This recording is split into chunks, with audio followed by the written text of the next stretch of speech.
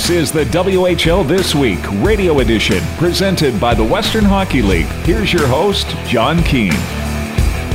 And welcome to WHL This Week radio edition with the championship series presented by Nutrien.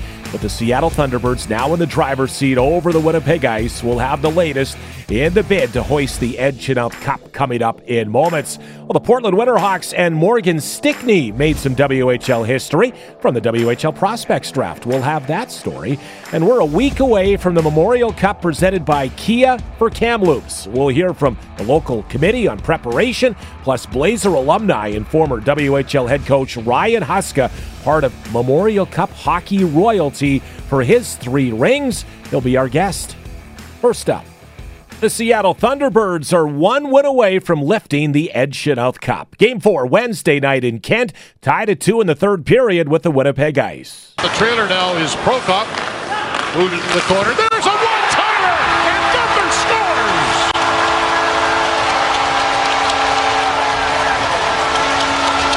And that is an NHL release from Dylan Gunther, 3-2 Seattle.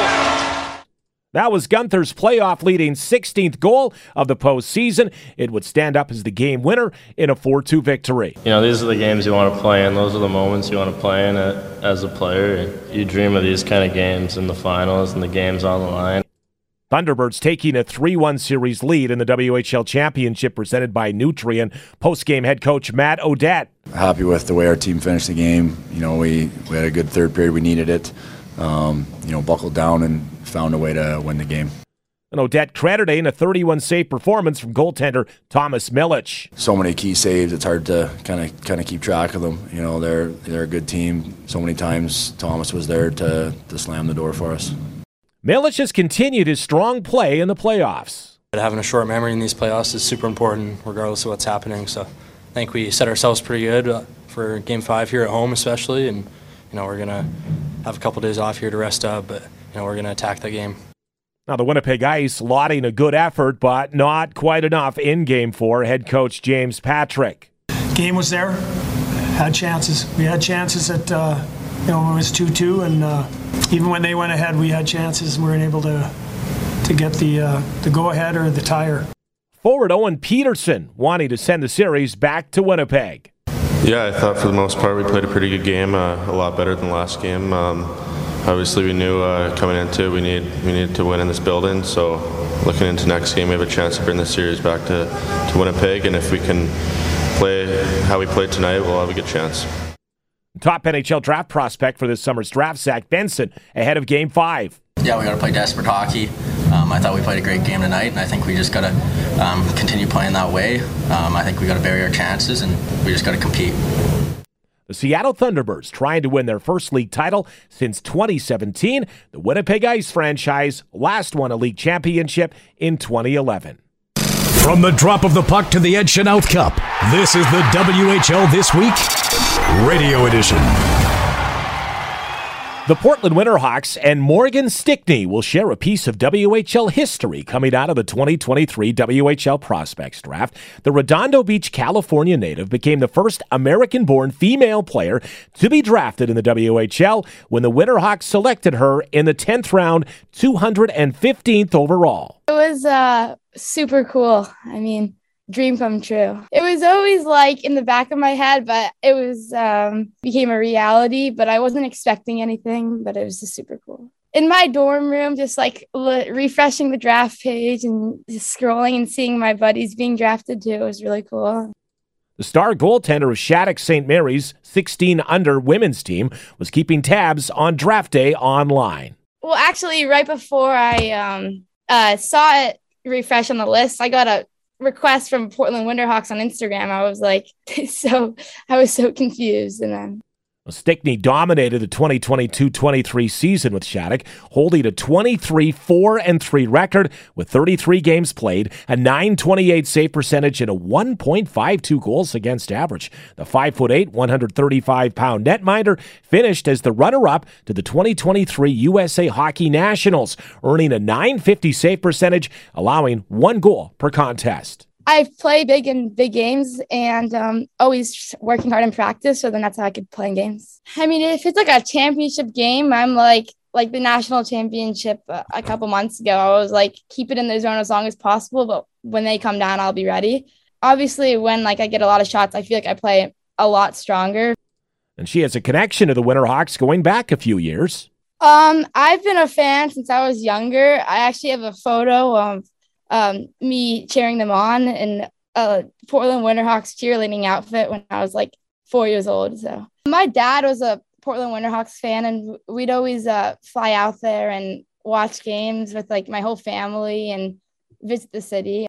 As for her preparations for Winterhawks training camp in the fall, I'm just planning on training a lot and then getting on the ice with my goalie coach from last year and then just working on everything so then next season can be a huge season. Yeah, I'm going to work hard all summer and hopefully skate with the older Shattuck boys to get prepared for this camp. Congratulations to goaltender Morgan Stickney. In the corners and around the boards, the WHL This Week Radio Edition. Preparation and planning continues in Kamloops as the host of the 2023 Memorial Cup presented by Kia, with a tournament opening with a kickoff concert Thursday, May 25th, with the Glorious Sons performing. That'll roll right into the first game featuring the host Kamloops Blazers against the Quebec champions next Friday. Local committee co-chair Norm Daley updated us on the preparations for the event, now just days away. We have over 500 volunteers that are going to be a part of this event. There's hundreds or thousands of hours of volunteer time that's going to be spent. Cindy Logan, who's done this so many times and was recently awarded an award from the city for her leadership in the community, she's taken charge of that again and just does a fantastic job for us. And it's just amazing how Kamloops steps up at these major events and comes through. And that's just part of our DNA. I always say in our community is the volunteer base, and people are knowledgeable as well, so it makes it so much easier to organize these things. You have people who put the arena together before. You have people who ran, vehicles before and things like that. So that's a really nice part about living in Kamloops. Daley, along with the local host committee, has been working with the CHL to host a great event. Yeah, no, it's a very fluid relationship. I mean, we're really partners in this event with them. You can do things one way or you can work together. And I mean, I've done enough events that I know that the best way to do things is to work together. I haven't always agreed on everything, but I don't think that we've had any major controversies that we couldn't solve pretty quickly. So, they've got a large organization. They're running the 3 leagues, and they sort of changed how they operate over the last couple of years. I think this is only the second Memorial Cup that's actually been run by the CHL. It used to be run by each of the individual leagues. So, there's a learning curve on both sides to get to this point. Kamloops last hosted the Memorial Cup 28 years ago in 1995. You're listening to the WHL This Week Radio Edition. With the Memorial Cup presented by Kia set for Kamloops, only 4 players in CHL history have won 3 titles. Former Kamloops Blazer Ryan Huska, along with his teammates then, Tyson Nash and Darcy Tucker, lifted the cup in 1992, 94, and 1995. The former head coach of the Kelowna Rockets has gone on to coach in pro. In fact, he's been with the Calgary Flames organization the last 9 years, the last 5 as an assistant coach with the NHL club. He joined WHL this week to recap his memories from his 3 Memorial Cup titles. Oh boy, lots of memories. I would probably say the first one is that I really feel like it was only a few years back, but I am getting up there in age now.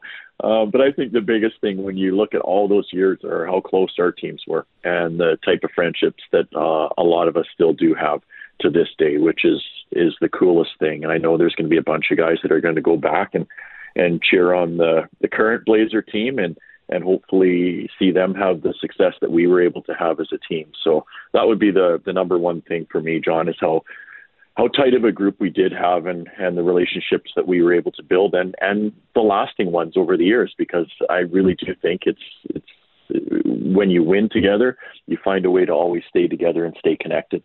Yeah, hearing that a lot as we put our coverage together. And you'll forever be linked with, for good or for bad, with Tyson Nash and Darcy Tucker, right? You 3. So all 3 of you won 3 Memorial Cups. You'll always have that to share together.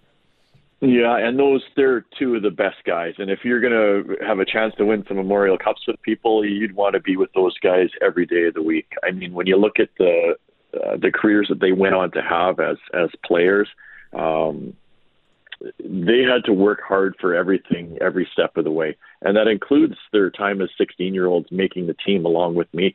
We didn't get a chance to play every night our 16-year-old year. And even Darcy, I still remember the stories vividly. They told him they were going to send him home, and he basically told them off and said, "No, I'm staying."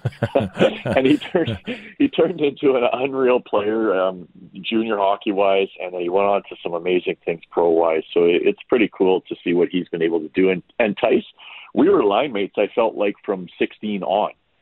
So we had a real tight connection. And seeing, again, another guy that as he got older realized he had to change how he played the game in order to allow himself to be an NHL player. It was something that he did, and they gave him a number of years in the NHL. For a guy that was just a really hard-working, agitating type guy, he changed his role to make sure he was fitting in that type of position, and it allowed him to play in the NHL for as long as he did. So two amazing guys, and I'm really pumped that I'm one of the three with those guys. Yeah, it's a great story, and Tyson Nash has Ty Nash with the Winnipeg Ice, his son, climbing through the ranks here a little bit. Your 16-year-old season, 91-92, it really laid the groundwork for you as a player. Were you like, that 92 team? Were you like a sponge? Like, give me your 16-year-old attitude going into that situation and being part of that first championship season. Yeah, eyes wide open and ears open. I did a lot of listening. That's the first time, when most kids go off to play junior hockey, that they actually get exposed to really good coaching. And for me, it was Tom Rennie. And some of the things that he did and how he ran practices, it was like I was in a different world when we got into those situations. And then I was, my first year, lucky enough to bill it at Roger and Sheila Paulson's place. And my roommates were Scott Niedermeyer, and started with Fred Heddle. Fred got traded and Todd Johnson came in. And they were like two or three, I should say, of the best people a young guy could ever be around. Everybody looked up to Scotty because everybody knew what he was like. And when he came back to our team, I pretty much idolized the guy. I thought he was the coolest thing around. And then I had great relationships with the other two guys who weren't one of the bigger names on our team, but they were key members, and I looked at them as big brothers for me. So having that experience on that team and really learning every time I went to the rink was the most important thing for me. And of course, you want to play every game, but we were told originally that it won't be every game for our 16-year-olds. You're going to be in and out of the lineup, and it's something we accepted because we wanted to be part of a great team. And you stuck with it. And, we look past the 92 championship, and we all know the Zach Boyer goal and the lead pass with 17 seconds left. You're 16 years old, part of a massive celebration in the community after being denied 3 Memorial Cups earlier. What was that like to come back to Kamloops and with? That was, I think, going back to the game quickly, like I had one shift in that game, and I thought it was the coolest thing, so to be a part of it was awesome. And having your family there, I think, is the other neat thing because it was in Seattle. So a lot of the parents were able to make that trip, which is a cool thing. But riding the bus back, spending the time with the guys, and then arriving to a ton of supporters and our fans in Kamloops was an experience that you won't forget. And you don't think at that time, hey, we're going to roll this back and we're going to do it again. We're going to win more Memorial Cups here. Like, you almost think that, holy cow, this is my first year in the league, and we were able to reach the pinnacle of junior hockey right away. Like, what's happening next? But the support that the team got was awesome. And I was lucky enough, and I should say some of us were lucky enough to play in Old Memorial that first year. And, man, it was quite an environment to play hockey in, for sure. And then you make that transition into the new building. It was like two different type of teams and seasons, but the support never wavered, and it was always the same. The best fans that we were able to play in front of were in Kamloops, for sure. 94. And, the word is, you were a bit of an underdog to a stacked Portland team, but a goaltending injury on their side sort of pushed the Blazers over the top, and I think that was such a memorable, those are my first memories of the Kamloops Blazers and junior hockey was the 94 league final against the Saskatoon Blades, Norm Miracle, Steve Passmore. Do you think much about that 94 series that went to 7? Yeah, absolutely. And there's things that you remember from that as well. Like you mentioned it, we weren't supposed to beat Portland. And that was a huge thing for us because those games against Portland were physical, they were mean. Both teams hated each other. And they had a team that was supposed to go all the way that year. And when we got past them, there was a real different feeling with our group. One that all of a sudden the belief was there again, like, okay, like this was supposed to be the team and we just beat them. So when we went into that final, the series was a tight, it was a good series for sure. But we started hearing things as the series went on that Norm Miracle had already got his U-Haul packed up and he's ready to go. He's done. It's like, enough of this. I've had enough. Where we were just starting to get our engines going. So when you hear little stories like that, you get a little bit more excited. You're ready to go and you want to make sure you finish the team off. And again, for me, I remember my dad at that point, he was driving back and forth. He was going to Saskatoon to watch games. He was coming to Kamloops. Everybody's all in. And our team was feeling really good about itself. But, there's the little stories like those ones that you won't forget. And we were able to win that series and send ourselves to Laval. Memorial Cup. All of a sudden, you're a veteran now, right? Like you're a guy leaned on in key situations. What was that like going into a pretty hostile environment to the 94 championship? That was my first real taste of, now you really matter and you have to show up every night for your team. And the small building that we played in there was an experience. Like it was still at the time where you could almost see the smoke haze, where fans could smoke in the building. So the experience of being in there was pretty cool. The atmosphere was different level when we played Laval. Like there was some energy in the building. We beat them in the round robin game, walked out of the rink, and one of the referees was knocked out in his car. You might have heard that story before. It's all coming out now. It's all coming out. Yeah, the owner, I think, of the team was unhappy with the refereeing, and he let him know. But for me, there's a couple things that stand out in Laval. Like we really only had at that point one real tougher guy, and that was Chris Murray. And every night he had to go out and he was fighting guys that were heavyweights along the way. And he did it religiously, and he didn't do it because he necessarily liked to. He did it because at times our team needed that. That was one thing that stands out from that tournament for me. The other was one that I will never forget. I got kicked out of the final game for spearing. And it's something where you're waiting to see if the guys will kill that penalty off, the pit in your stomach that you had.